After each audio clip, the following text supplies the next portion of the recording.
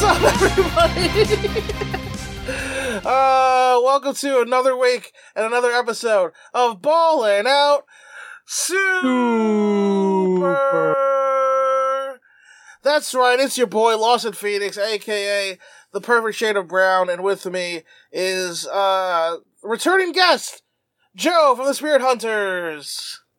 Hey, what's good, guys? In the spirit of this episode, I'm also ambiguously Middle Eastern. My people, they need the water. There's so much we have to talk about this. That's definitely a white guy doing that voice, right? Yeah, did they hire Hank Azaria? Like, is that what they did? They're just like, I could look this up if I really care, but I'm just gonna assume that a white man did that accent for all of Nam's dialogue. It's not even the worst thing in the world, because like the original Japanese is already pretty weird, like with regards to the conflation of South Asian and like Middle Eastern cultural traditions. So I'm just like, okay, you got this, I guess. Yeah, like I understand that Dragon Ball Earth is not Earth because there's a dog president, among other things. However, at whatever Nam's people is a stand-in for, I'm not one to comment on whether or not I don't know if it is or not. I don't know. But it's definitely a choice. I mean, he's also a devout Buddhist at a time where like it's like, yes, Buddhism is from India, but it hasn't been there for like a long time, like more than 1,000 years in any like appreciable amount. Yeah, like that's the thing. I'm like, are they Indian? Like, I don't know. It's like he's in a desert. It's a desert country, and he talks like that, and he has like a headdress, and I think I've solved it. I've solved it, actually, because I was just thinking, like, oh, where do you have a desert and, like, Desi people? And I'm like, and also has a history with Buddhism. He's Afghan. We figured it out, guys. Oh, shit. We did it. For those who don't know, the route that Buddhism took from India to China is pretty weird, and it went through Afghanistan. So, yeah. If you were to really, really try to bend reality to make this not problematic, it'd still be pretty problematic, you could say that he's from Afghanistan. You gotta eat the bend reality, me, to fucking make this shit not. You have to, there's no chance of that happening. But the Afghani, they were on top of shit back then, so, they had, weren't they the big with the maths back in the day? So I think you might be thinking of Persia and Iraq at different points. Both had very powerful Muslim empires who had like a lot of contributions to early algebra and other forms of mathematics and chemistry. Afghanistan, though, was Afghani. Maybe I misread this. I can check this, but I think Al-Khwarizmi, the man who I think Al-Khwarizmi is the originator of algebra. He's the guy who algorithms are named after. So I might be conflating him for that. But I'm pretty sure he's from Baghdad, but I'm not exactly sure. But that being said, Afghanistan had like tremendously powerful empires based from there as well that were Buddhist back in the day, including ones that were partially ethnically Greek, who were remnants left over from Alexander the Great's conquest. So, badass. It turns out there was a lot of really interesting thing that happened in Afghanistan before we decided to pretend that it had never had like an interesting history or culture. Yeah, no, that's one of those things where like that was like the narrative.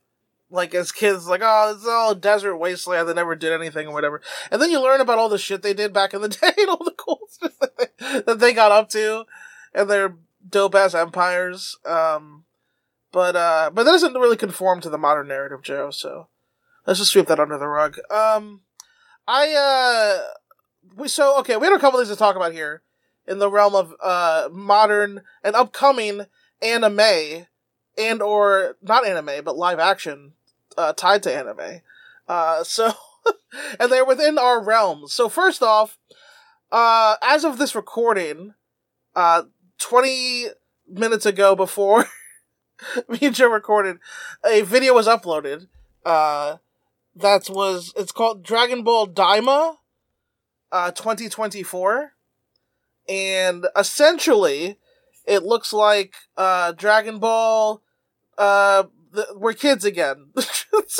Dragon Ball babies, if you will, Dragon Ball like babies. Muppet babies, but with a new nanny. Yeah. From what I can gather, probably somebody made a wish to turn all the Z Fighters and everybody, all of our cast into kids again. So if you love GT, which we all did, it's not just Goku who's a child, but Vegeta, Bulma, everybody, Master Roshi, Krillin. It's especially confusing because in the trailer itself, they definitely show footage from GT. So it's not like this is replacing GT in canon. It's like, hey, guys, guess what? GT is important. But also we're doing it again? We're doing GT again because everybody loved it the first time so much. The problem people had with GT was that only Goku was a kid. That was where we fucked up. Everybody should have been a kid. That's what would have made people love GT. I think there were other issues, but yeah, you know what? I'll roll with it as a thought experiment. Shit. So I hate to be a negative Nancy about this, but I don't think it. I'm negative about it. I dislike it. Thumbs down. That's my initial response to this. I'll be pleasantly surprised if it's good on that, and I would really like it if someone who's up to date with the current manga told me if this fits in anywhere. Although I guess, honestly, like superhero didn't up until that point, but I guess it's canon now anyway, so fuck it. Nothing matters. Nothing matters. Nothing really matters. Anyone can see. Toriyama is just in his fucking bag doing all this nonsense. And I hate to call it nonsense, but that's what it kind of feels like it's become. At this point, it's like this property, which we all love, has simply gone on for too long. And in the trailer they go back like, oh, remember Dragon Ball? Remember Z? Remember GT? And they're like, and then it's like, remember Super though when he brought it back? And it's like, yeah, I mean, the show wouldn't exist if he didn't do Dragon Ball Super. What is that explicitly non-canonical crossover anime? Is it Dragon Ball Xenoverse or what is it? The one that it is officially made, but it is explicitly non-canon, and so they have like an alternate universe Goku who looks like Sun Wukong because he like has like an outfit with like a skirt. And what is this called? Because it seems like the dumbest shit on the planet, but part of me is just like, I guess that should just be rolled in at this point. Yeah, Xenoverse sounds appropriate. I don't know. Let's roll in also that guy that made that fan video where Goku looked more like Sun Wukong and they fought Broly. Him and Vegeta fought Broly, 2 years ago, whatever. Roll that into canon. Because that shit was fire. Yeah, I mean, honestly, it's like the 40-year anniversary, and this is what we're doing. We're going back to school. Goku does have the power pole back, which I do like, I guess, but that's the only positive thing I can say about this trailer. They also made another interesting choice. They didn't go back to fat young Goku from Dragon Ball, a la Fat Pikachu. Right. Both Pokemon and Dragon Ball like to pretend those iterations didn't exist, so they basically went to like, hey, what if Goku was Goten? Yeah, he's like all chatted, slimmed out, and muscled out now as a child. You know what? It's bullshit, bro. Let Pikachu and Goku have their baby fat, bro. Come on. Can they live? Can they live? Why we gotta take away our round featured protagonists? It's fucked up, everybody. But also, yeah, I think one of the worst things about GT is that Goku became a kid again, so this bodes poorly in my mind. But I'm gonna watch it, obviously, and I'll be a fool for doing so. But not only do we get that, but if you log on to the Netflix, or if you have the app, you today, as of this recording, so in the past, you can treat yourself to the Yu Hakusho live action teaser. Yeah, and by treat yourself, you mean you can watch what is effectively a animated GIF with a like .wav file over it. It's they made a YTMND of it. It seems. So okay, like to be as immature as possible, I think that the spirit gun in Yu Yu Hakusho, much like any beam attack done by a teenager, could always be some sort of metaphor for a kid jerking off. However, in the context of this particular teaser, that couldn't be more the case. This sounds like a dude like edging to, and also the spirit gun looks like a Rasengan, as Joe pointed out. Oh, it's spherical. It's swirling. It's like somebody shot a Rasengan out of their pointer finger. I wonder if they're solving the classic shonen problem of just like, hey, what is the texture and temperature and energy output of this beam by just saying, fuck it, it actually just grinds things. Who cares? Okay. Why do we care about this now? I care a little bit because, like, it's like one of those things where it's like, wait, does the Hamea wave cause fires, or does it is it just force? Like, how is the energy imparted? You gotta, but like at the same point, like, what is energy? Like, what is chi? Because it's shooting out chi, right? Essentially. Yes, I think Jackie Chan answered this pretty convincingly in one of the end segments of Jackie Chan Adventure, where when asked what is chi, he just made a bunch of animal noises, and then they just cut to something else. I don't remember that one. But you really need to look up Jackie Chan Adventures. What is chi? What is chi? Somebody asked Jackie that. It honestly feels like he probably gave a more coherent answer that they just fucked up. That's awesome. By the way, so Joe, you, much like me, I assume you thought growing up that Jackie Chan was voiced by Jackie Chan in Jackie Chan Adventures. Absolutely. I think everyone on Earth did. Which, going back and watching it, like, I'm just like, yeah, this doesn't sound anything like Jackie Chan. This just sounds like, I don't know, like someone's idea of like what a Cantonese accent sort of sounds like. Yeah, and I don't remember who actually voiced Jackie Chan anymore, but I looked it up at some point. But like, it's really funny that they call it Jackie Chan Adventures and he's not even the voice. Like, it's just so funny to me. Because I think all of us as kids just assumed he had to be the voice. Why else would they call it this? Yeah, it's truly just a Jackie Chan licensed product.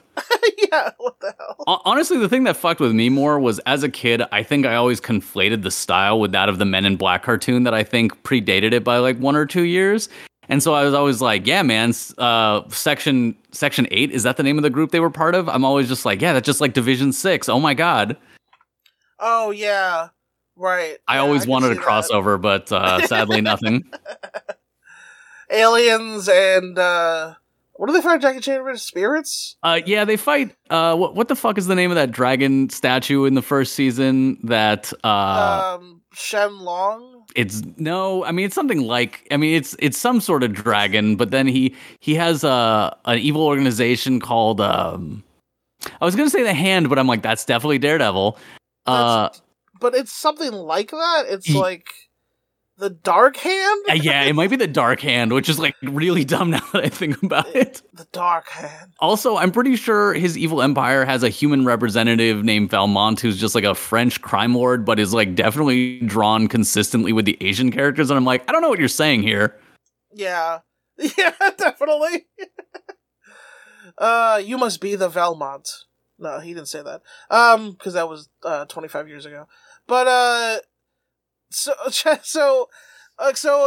we have 2024. Well, when does the Yu Hakusho live action come out? At the end of this year? I think they set the date as December 14th. Yeah. Well, Godspeed, Joe. I hope it works out. I mean, in the worst case scenario, we watch through it on our podcast and then also simultaneously read the manga chapters, which I'm gonna admit something on the air that I probably shouldn't say, but I've never read the Yu Hakusho manga, even though I've seen the show in like a trillion different languages many, many times. Like, I think if I total up the amount of times I've seen through the show, it's like 12. I have never read the manga, and so I'm excited to do that now that I've read like all of Togashi's other manga. This is surprising only because of the thoroughness in which you and your crew conduct their show. Yeah, it's because back then we were much more focused on like language translation and localization of the anime, and like I was just like, the manga thing I can do someday. I don't know if Benel's ever read Naruto manga, to be honest with you. I don't know. I don't think he ever has. Because actually part of the show, the conceit of the show is that Benel never finished Naruto, like he watched like a little bit of it. So this is technically his first time watching through all of it. And when it comes to Dragon Ball, I have read some Dragon Ball manga because it's fun, but I don't think I've ever read any Dragon Ball Z manga at all. Yeah, I've never read Dragon Ball Z either. I've definitely read a good deal of Dragon Ball. Yeah, Dragon Ball's the more fun one to read, probably. It's also just so well made. This is something we'll definitely talk about later in this episode, but yeah, it's just gorgeous. It's truly is a work of art. And actually, without any further ado, let's actually dive into this week's episode of Dragon Ball.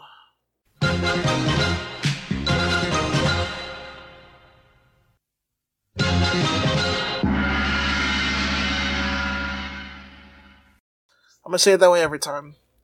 I'll never be cancelled. Dragon Ball episode 25. So according to the fandom wiki, this first aired in Japan, August 13th, 1986, and the American air date was September 21st, 2001. I know that you guys have probably had people try to contextualize that date, but just imagine the NES in the US had come out, like technically it came out in late 85, but it came out to general markets in 86. So the original Nintendo was out when this was showing in Japan. That is pretty wild. That is pretty wild to think about.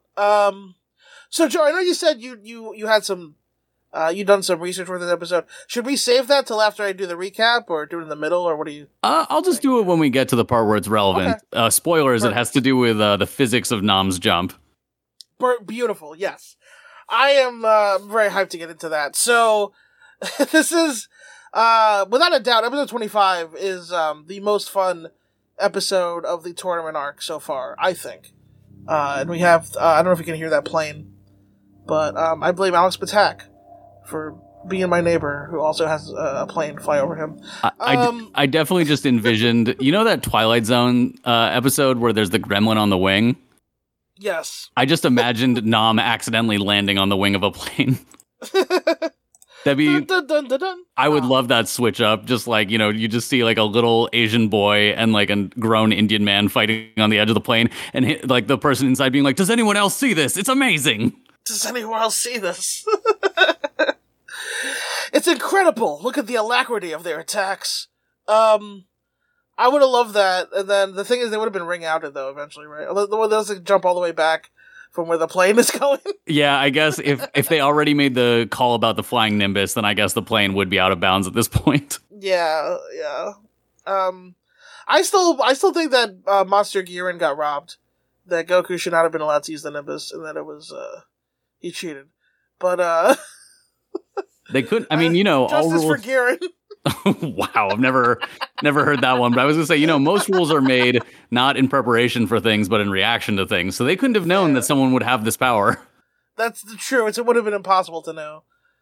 So Goku and Nam begin their match, and we don't really have there's not a lot of downtime before this. We do a little recap of how we got here.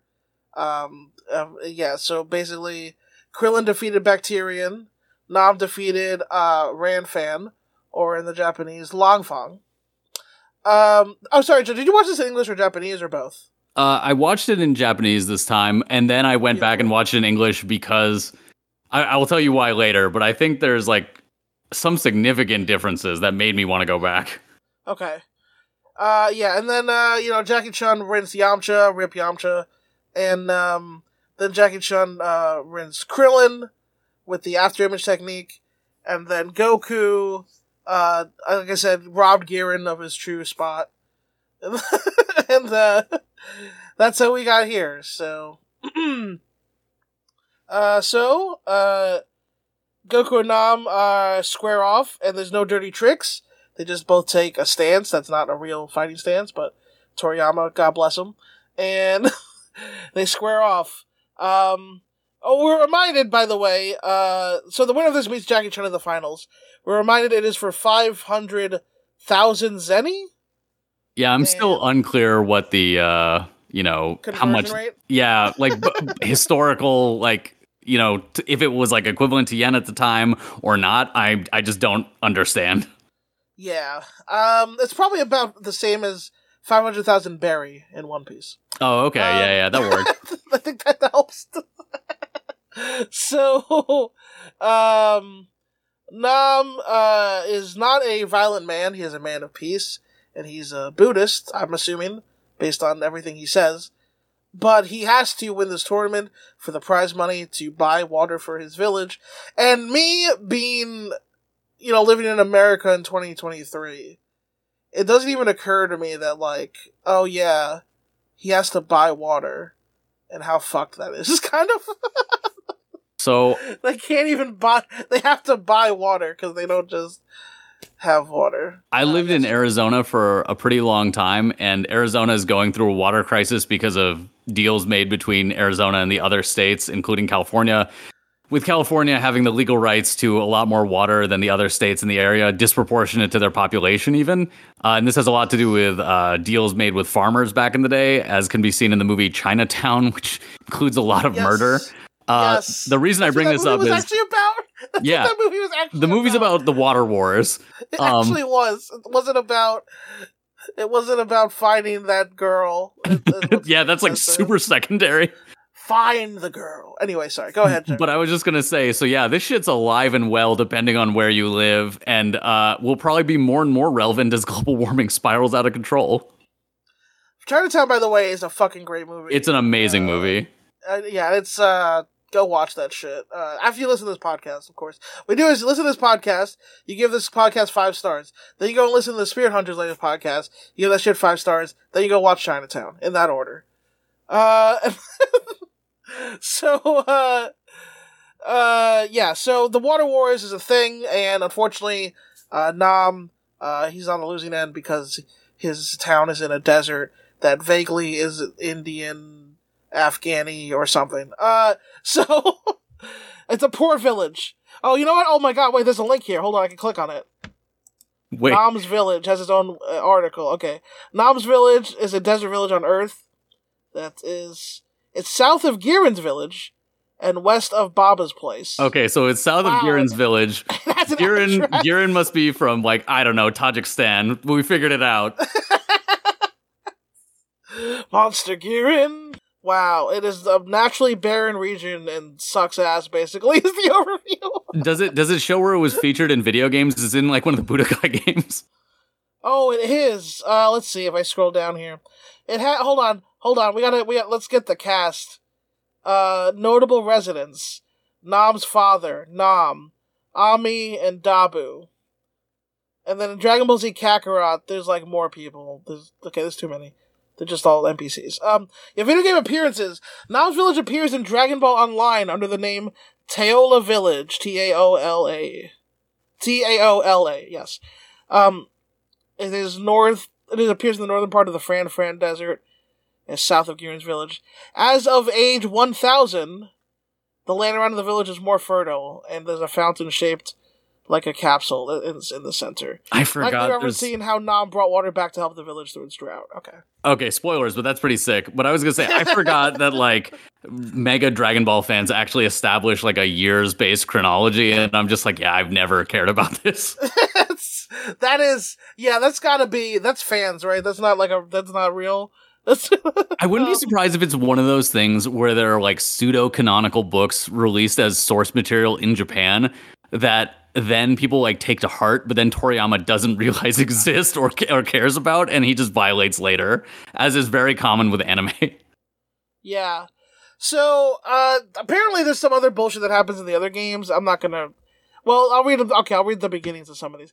In Dragon Ball Z Kakarot, Nam's village is located in the Great West Desert area of Earth. And there's a sub-story where Nam travels to the East Ravine to trade for food and water, where he runs into Goku, who is on his way to confront Raditz. So that's, like, later on. And then,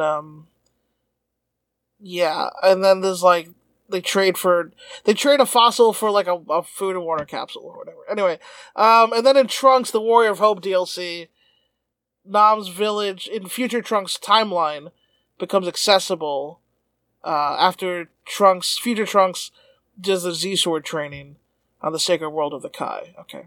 I'm now wondering how many spirit bombs Nam has contributed to. We don't need to look this up, but I'm wondering. Like most of them, yeah. Probably. He's probably him and, like, that girl, Suno, him and Suno are, like, the number one, like, we're going to contribute to this people on the planet. Everybody put your hands up. Yeah, that's, so, Nam, who, again, he's in this tournament for, save his village.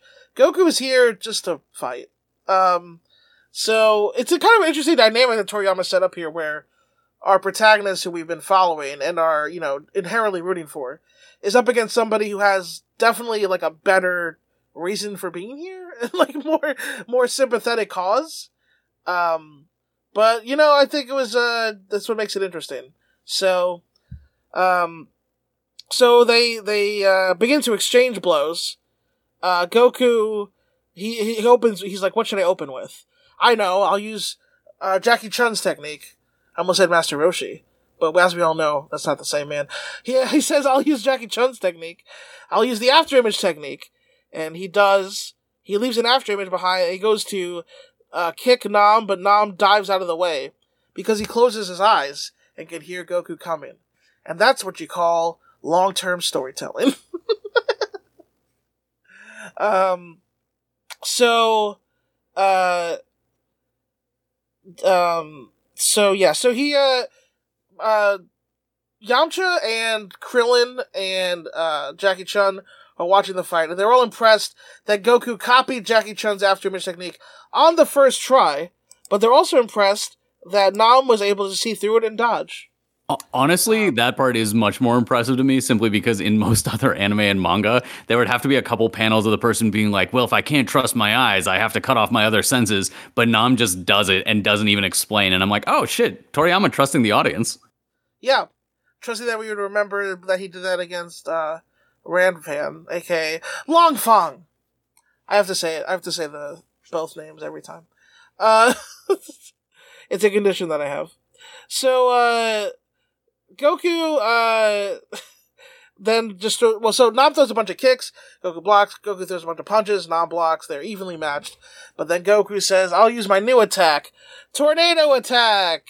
And, with it, he presses Nam back. Nam cannot counterattack because he's spinning too quickly. Yeah, he decides to be like, what if Taz the Tasmanian Devil was a Beyblade?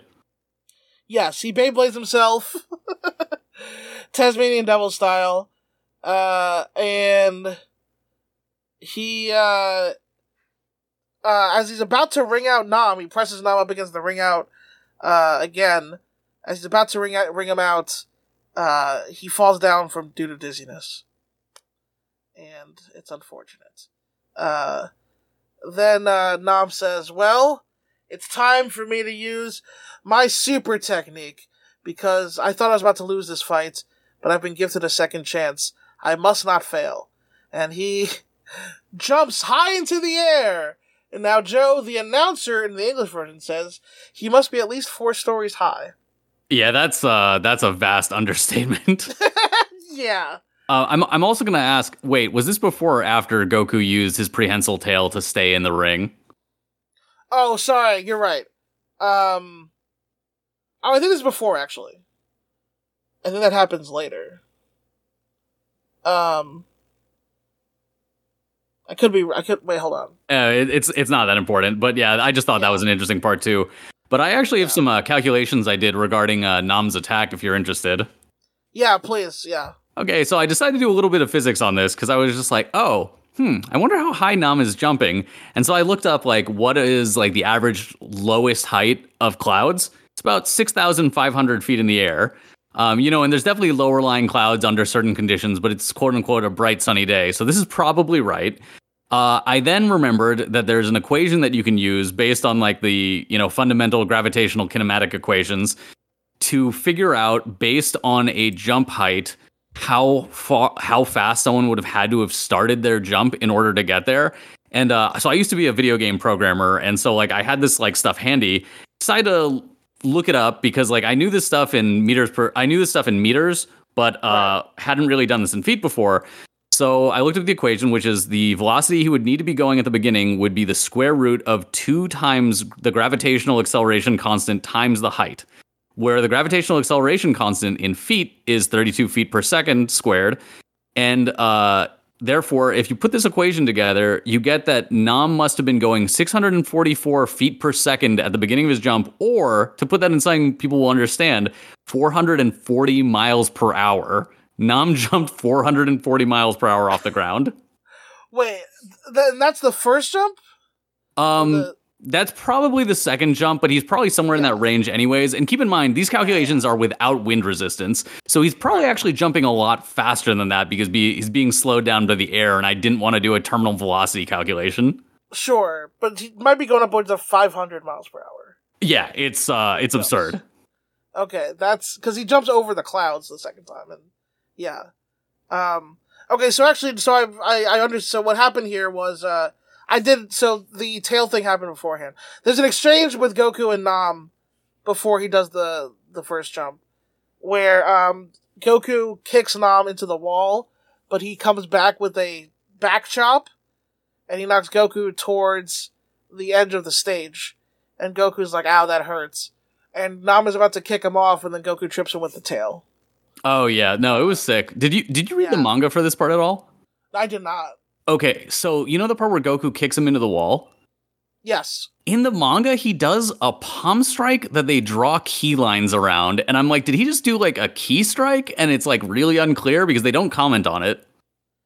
Right. Oh yeah, that's right. It's like a palm strike. Yeah. Yeah, you're right. No, except in the manga they draw like explicit key lines, so I'm just like, okay. Oh, okay. Yeah, maybe because in the anime, it was. I mean, it was just a palm strike. But yeah, I wonder if we're supposed to think like he's because we know Goku can do the Kamehameha. We already know he can do that. But for sure, and ironically, this would put this more in line with like old Chinese martial arts movies and the way people use ki, because like projection of ki is a lot less common than just like I put my ki into my limbs while I did shit. Yeah, true, for sure. Especially at this point. So Goku and Nam have like, they're the most evenly, like they're both like fighting each other for like the whole time, pretty much. This is the most exciting actual Dragon Ball fight to this point. This is like kind of the first Dragon Ball fights, I would say, in a lot of ways. Although the finals probably, definitely overshadows it. So Nam with his big cross chops. Oh, well, first he does like a side chop, and then Goku counters with the tail, tripping him up. And Nam did not see that coming. That's when Goku does the tornado attack and then falls down dizzy. And Nam jumps up for the flying cross chop. So while Goku has stunned himself on the ground, Nam jumps high up into the fucking air and lands with the cross chop attack. Does he say anything while he's in the air? Because he says something very specific in the manga in Japanese. He said like, I wouldn't normally do this except that I have to win for the village or whatever. In this one, he says, Namu Amida Butsu, aka I take refuge in Amitabha Butsu, in Amitabha Buddha. Okay, yeah, no, he did not say that in the English. Yeah, it would have been pretty different. Yeah, it's pretty different. After he cross-arm dives on Goku, flattens him, the announcer counts to 9, and Goku gets up. Which Nam can't believe, because Nam said Goku wouldn't be able to get up for about 8 to 10 days. And Jackie Chun agreed. Yeah. Jackie Chun was like, well, no one's going to get up from that. It's over. And, but Goku gets up at 9. In the Japanese version, the referee counts in English, which I was not expecting. Oh, really? Which, I guess that would be consistent, because I'm pretty sure even in pro wrestling in Japan in the 80s, they were counting in English, so I guess it makes sense. Yeah, that does make sense, yeah, for sure. It'd be funny if in the English he counted in Japanese.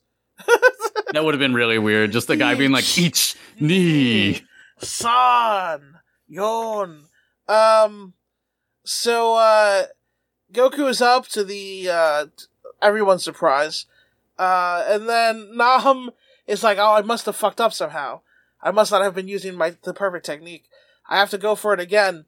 Which, the first time he did it, Goku was incapacitated on the ground. He had spun himself dizzy. But this time, he just jumps up, And I'm like, no, you think Goku's just gonna like stay there and like wait for you to come back down? Because Goku's not very smart, but when it comes to fighting, he's not an idiot. So Nam jumps high up again, as you said. What was it? 440 miles per hour, not accounting for wind. Yeah. That's okay. And he leaps high above the clouds into the sky, and Goku jumps up after him.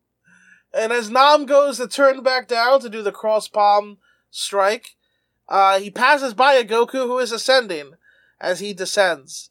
And then Goku descends after him, and then makes himself wide so he can slow his fall. And they begin to fight in midair, and it's awesome. I love that Nam takes a second to realize what Goku's done. Because, like, it's just like, only I can do this. Oh, shit! Someone else can do this! Yeah! He's way up in the sky, and then all of a sudden, as he's going to attack down, Goku passes him, and he's like, wait, what? And then they get to about the even, in the sky, and they start fighting as they fall, which is really fucking cool. And it's one of those things that, like, you know, once we get power scaled up in Z and everybody can fly, you kind of lose the sense of how cool this is. No, I love this scene because it's like the first of many pre-flight mid-air battles that we have. So like you have Goku versus Tien later, and that's like the extended, like exploded version of this. But like for right now, this is the hypest shit that's happened in the show. And I think one of the comments on Crunchyroll was something to the effect of like, yeah, I just got to this episode, never watched Dragon Ball. I finally get it. I get it now. Mm-hmm. Yeah, it's cool. It's just cool shit. They're exchanging strikes while they fall in the sky. It's really fun. And, so what ends up happening is Goku, dives to get ahead of, Nam.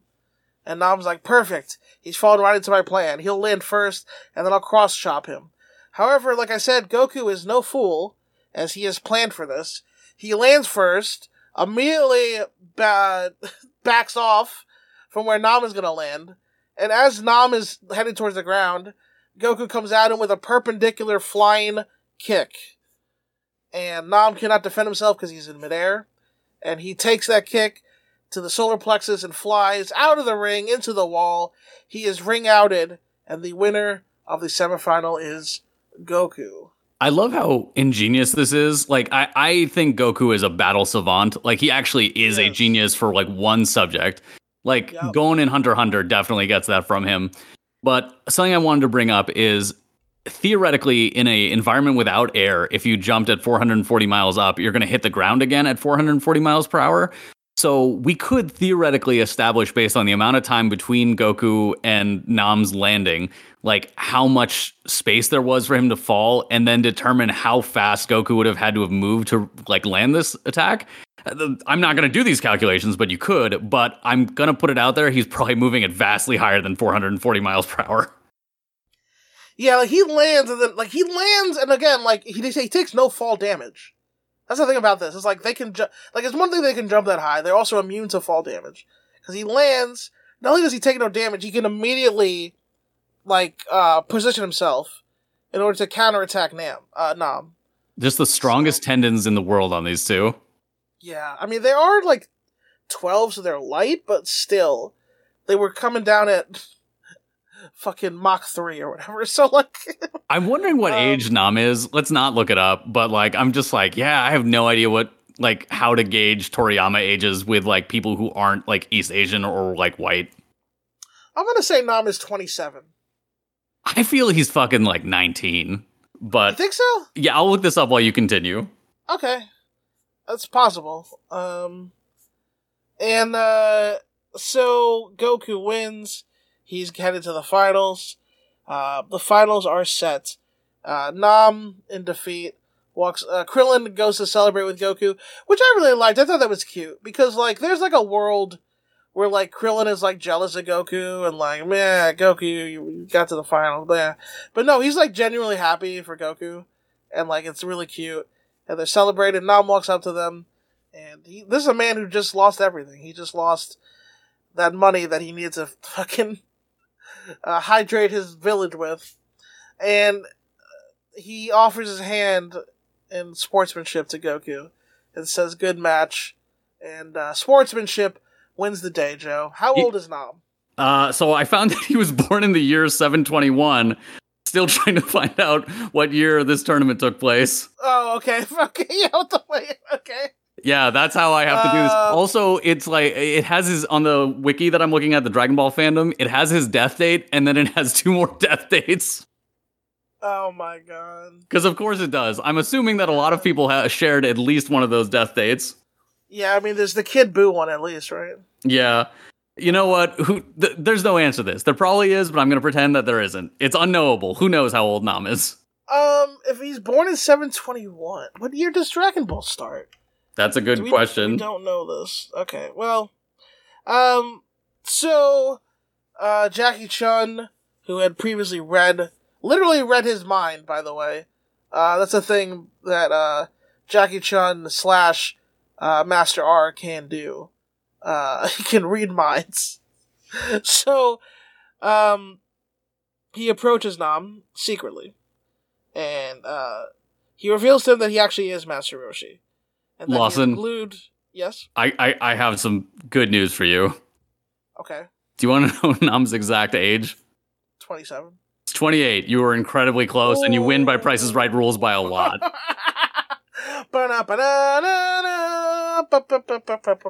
Assuming this Quora post is authoritative. So, okay, so he's born in 721, so it's 749. 49? Okay. Alright. Cool. He tells him he's Master Roshi. He glued his wig to his head. It itches like the Dickens, but he makes sacrifices. And the reason he is disguised as Jackie Chun is because he doesn't want Krillin and Goku to know that they're already 2 of the strongest people on fucking Earth. Because then, if they know they're the best, they'll have nothing to strive for. No reason to keep going. Which, spoilers for all of Dragon Ball. The fact that the way Dragon Ball is structured, the way Toriyama did this series is brilliant. Because it's like, you have like a big adventure arc with the Dragon Balls, punctuated by the tournament arc. And whether he plans to do this or not, the structure of this series is beautiful, where it's like, Dragon Ball arc, tournament arc, Dragon Ball arc, tournament arc, Dragon Ball arc, tournament arc. And Goku he loses, like Rocky Balboa lost the first time, but he wins in the second movie. Goku is gonna lose his tournament, spoilers, and he loses the second one. He's an Ash Ketchum of sorts. He is. I mean, it took Ash how many fucking years to... He just finally won one, right? Yeah. 30 years. So, yeah, he loses twice. And these things aren't every year, like every 3 years or whatever. So, he finally wins the third one, and that's the conclusion of the series. Spoilers for the end. Everybody fucking knows that. I was gonna say, if you don't, like, what are you doing?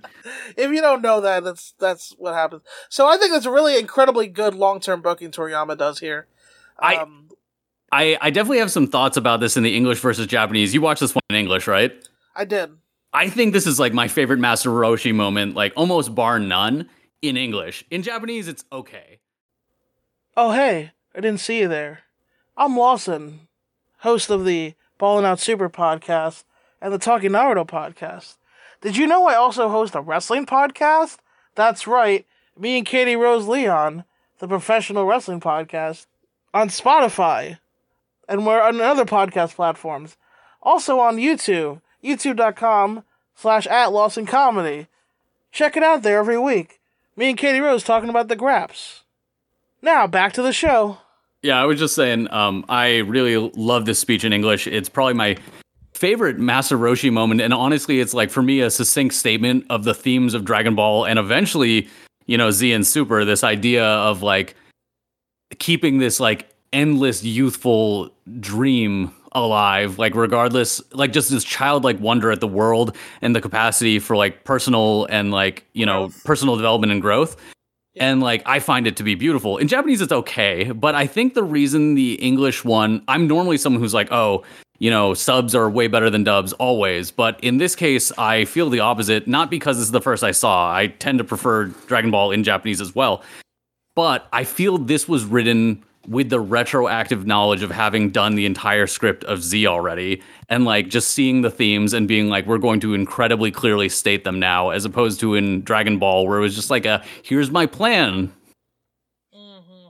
Yeah, it makes a huge difference. Hindsight. Yeah, it's so good. Master Roshi you're totally right. He's essentially pitching the rest of the Dragon Ball to you, and the concept of this, wanderlusting sort of fantasy, sort of like children growing up, self-improvement, development, like you said, those are the major themes of Dragon Ball. So yeah, I think I agree, and it's like there's like the way, because Master Roshi has like a lot of like pervy moments up before this, but the way he sort of like lays out his whole thesis here, really, and the fact that he's telling this to Nam, away from the characters he's talking about, is interesting dramatic irony, because yeah, it's like it almost like it's, as somebody who most of us have watched Dragon Ball Z as well, who are watching this, and it's just it feels appropriate, I guess is what I'm trying to say, for him to like give this sort of like layout of, this is what Dragon Ball is. This is what we're here for. You're here to watch this kid grow up and become stronger, save the world again. And it all starts here with him trying to beat his master. And he's like saying Goku wants to become Goku if I just let him run wild and win this tournament when he was 12. So, and the other thing about this is that Nam, who is, feels like a failure, Master Roshi steps in to help him and gives him a Dino Cap, which can hold an endless supply of something. You can fill it up with whatever you like. And Nam's like, but I don't have any water to put in it. And Master Roshi takes him to a well and says, here, water's as free as the air we breathe. You can just take the water from the well and not pay for it. And Nam goes, it's free? I love this moment both for the comedy, but also just like, I really think this is like one of the best Dragon Ball moments in terms of just like the core humanity of Dragon Ball. Just like this ability to like recognize like, hey, other people have things way worse, and if you like pay attention and like really try to help other people, like maybe you can make some small difference in the world. Yeah. Master Roshi's, in English, he says the line, Nam's like, how did you know my village was had a drought? Master Roshi says, people are like books. They're easy to read if you know how. Which is interesting. In the manga, but not the Japanese subtitle version, he basically just says, I have telepathy. Yeah, that's what I was gonna say. I was like, this reading people, and then there's having literal telepathy. Yeah, because you can tell this man is distressed. I don't know if you could tell it was a water situation. Yeah, exactly. People are easy to read if you know how. And so, Master Roshi asks Nam for one more favor, before he leaves and goes to save his village. Yamcha comes back over to Jackie Chun, and he is convinced that he's Master Roshi. Then Jackie Chun points to the crowd saying, I'm not Master Roshi. He's sitting right there, and you can clearly see a very tanned Master Roshi sitting in the crowd. He's wearing Nam's clothes, too, if you look closely, and I love that if you just look lower, it's pretty obvious. It's pretty obvious that, yeah. But this fool's Yamcha, who is a himbo, and he goes, oh, I'm sorry for accusing you, Jackie Chun, sir. You're clearly not Master Roshi after all. And obviously it's Nam wearing the glasses and with the turtle shell on his back and with the staff. So he, with that, Nam says thank you and goodbye, and he walks away. And I'm kind of sad because I like Nam as a character. I kind of wanted him to hang out. Yeah, I love Nam. I think he shows up in Tournament 2. I think he shows up. I think he loses to like Tien or something, but I could be wrong. Hey, I wonder. I don't remember him losing to Tien specifically because I think at the time with the way they were building up Tien, you would have felt more of a mortal danger for Nam. Well, I think if Nam showed up, it might have been more like I got eliminated, haha. he's not a semifinalist. I don't think. I think he should have been in the second tournament, and he's like in the final 8, and then he gets squashed by somebody. I could be wrong though. I'm not sure. Yeah, it's been so long since I've seen Tournament 2. Yeah, he's not one of the major players like he is in the first tournament. With that, we are setting up our final battle, which will be Goku versus Jackie Chun. Goku's very excited to fight the experienced fighter, and when you asked if he's feeling tired, he says, "No, I just need some food and I'll be fine." Yep. With that, we head off the air, and we'll find out next time what happens when Goku meets Jackie Chun in the finals of the very first Budokai. And yeah, that's episode 25. Out of 7 Dragon Balls, Joe, what do you give episode 25? I'm going to leave the listeners in suspense for a brief bit, although you can probably guess based on how I described it earlier. But I have a couple notes just about the manga here that I thought were interesting. Mm-hmm. So one, in the manga, this chapter just continues right into the beginning of their fight, which I was surprised to say the least about. Yeah, that is weird. Yeah, another thing, because I was reading this, on a super official source on a website, definitely super official. Yeah. It went into the next manga volume, and the cover in the middle of the Goku vs. Nam fight is Jackie Chun posing in the front with Goku in what looks to be like a B-52 bomber just in the background. And I'm like, is this supposed to be like the midair fight? Is that what they're going for here? Or is this just an excuse for Toriyama, who's really good at drawing machines unrelatedly to Dragon Ball, to draw like a really sick, intricate machine? The both? Yeah, why not? Yeah. And then the last 6 in one, half a dozen the other. The last note I have is that do you know if this cross chop thing is a pro wrestling thing? I ask because if not, then I know of something it might directly have influenced. It's not really a pro wrestling thing. Like the whole idea of doing a dive. So it's called the cross arm dive.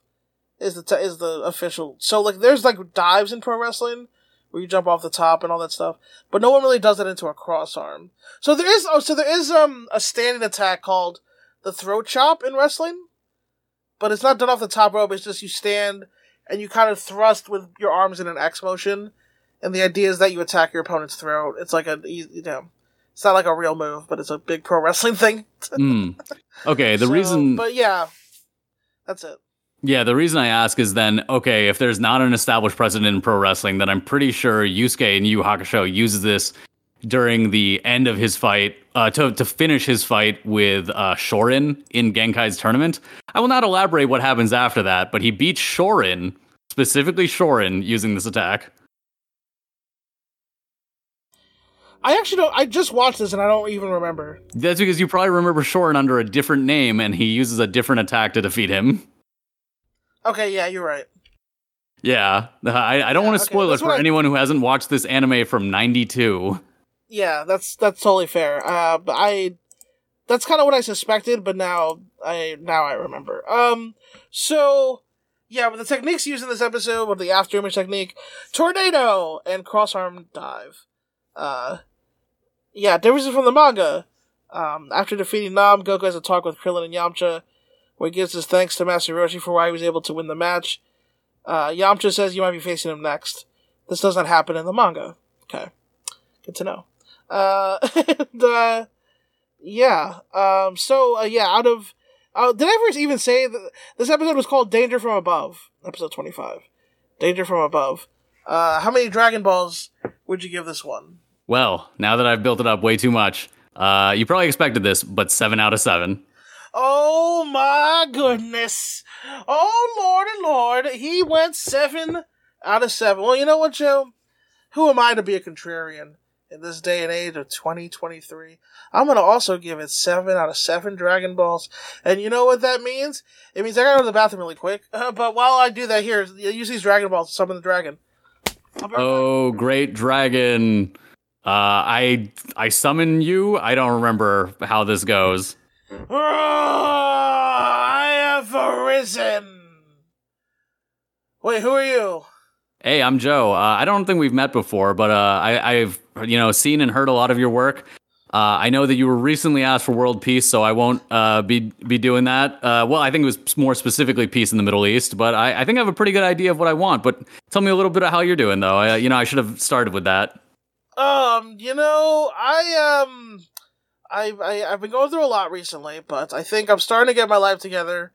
I go to AAs on the weekends, and I still have a weekend. I still get to see the kids on the weekends. I'm glad to hear the Dragonlings. Yeah, the Dragonlings. Yeah, all 38 of them, and they were a hell of a clutch. They were, but me and the ex, we're starting to get on better terms. Where's Lawson, by the way? or Hannah or Alex and Katie don't show up anymore, right? They're gone. They've moved on to the great beyond. As for Hannah, I've not personally met Hannah, so I wouldn't know. Okay. Well, she's like the blonde one who owns a snake. Anyway, that's not neither here nor there. You summoned me, Joe? Should I just call you Joe? Is that cool? Yeah. If you okay. I don't really know what else other handles I'd give you. Let's just go with Joe.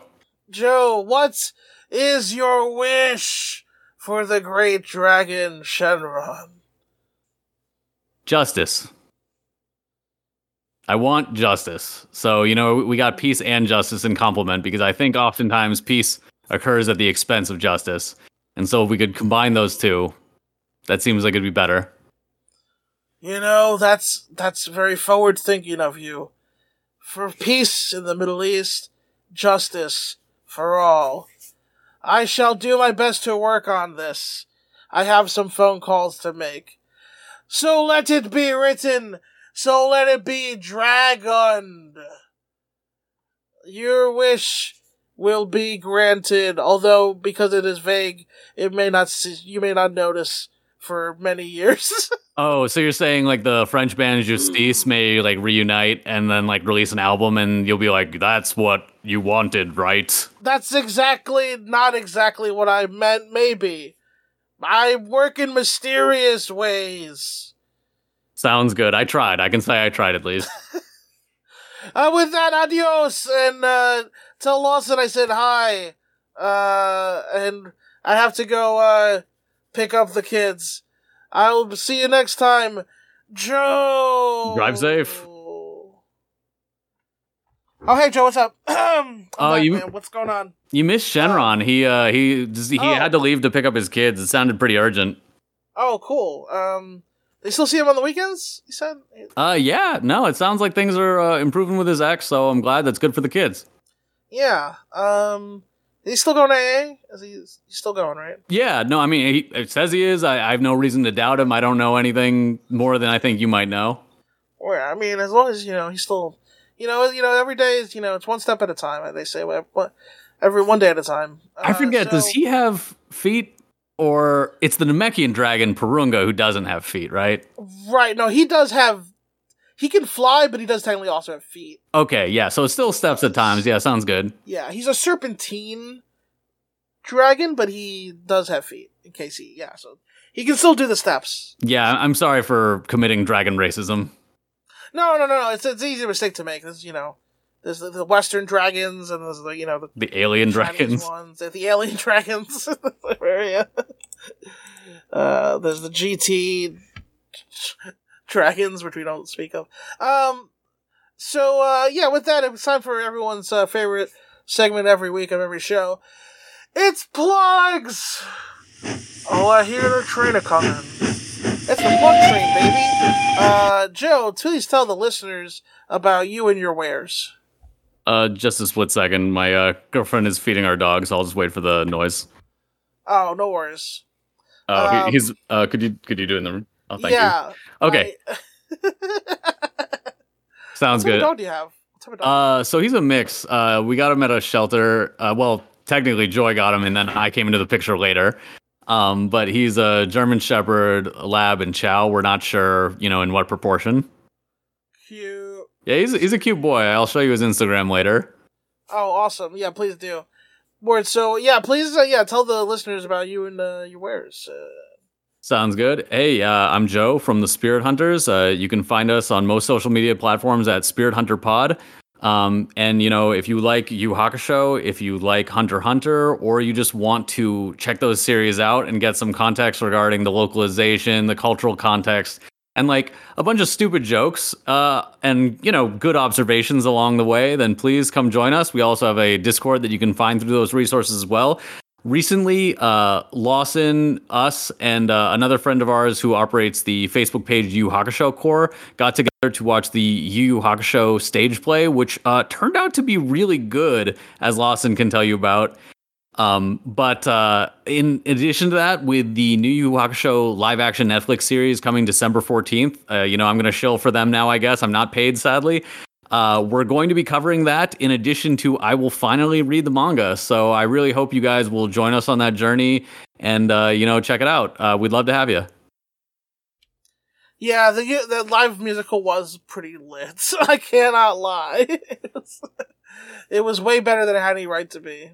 And, I hope the live action is also good. Cross my fingers. Check out the Spirit Hunters, everybody. And, you know the deal already. You can support the show here at patreon.com/BOSpod. I think, was it $5 a month gets you fucking everything, bro. You get everything. You get GT, Gundam, Musume Pretty Derby, bunch of other shit back there. Alex and Katie, Jeremy Thunder, they all, contributed a lot. So, go check that out. And right now, if you get on, you get me and Hannah Harkness talking about Yu-Gi-Oh! We're in the Battle City arc, and it's heating up. It's heating up over there. Joey Wheeler, he's doing Fish Guy, Mako Tsunami. You gotta check that shit out. And you can also listen to the sister show Talking Naruto, hosted by me and Benel Hermosen, as well as my wrestling podcast, the Professional Wrestling Podcast, with me and Katie Rose Leon, which you can also find on my YouTube channel at youtube.com/@LawsonComedy, which, is, I'm gonna, I've been doing a lot of reaction videos on that channel. almost like in defiance, because, when I worked hard on videos to, make them good, they didn't really get views. But then I do this lazy reaction content, and now I'm getting a lot of views. So, God, that's the way the world works, and it's a beautiful thing. So I'm gonna keep doing that and just coasting on that shit for a while. Oh man! And then every now and then I'll upload a real video of me, doing playing Stardew Valley or doing stand up or something. Thank God. And as always, this and every week, we'll see you next week for another week, another episode of Ballin' Out Super.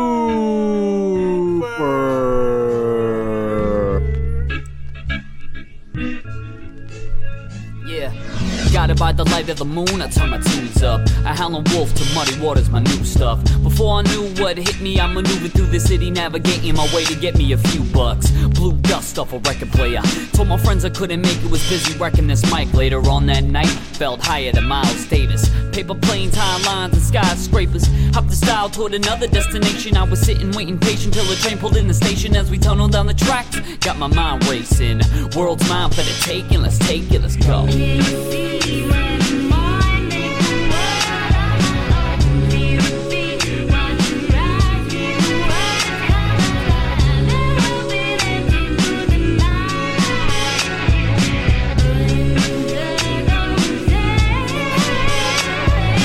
Gather up the band and let me quicken the pace, I'm earthbound.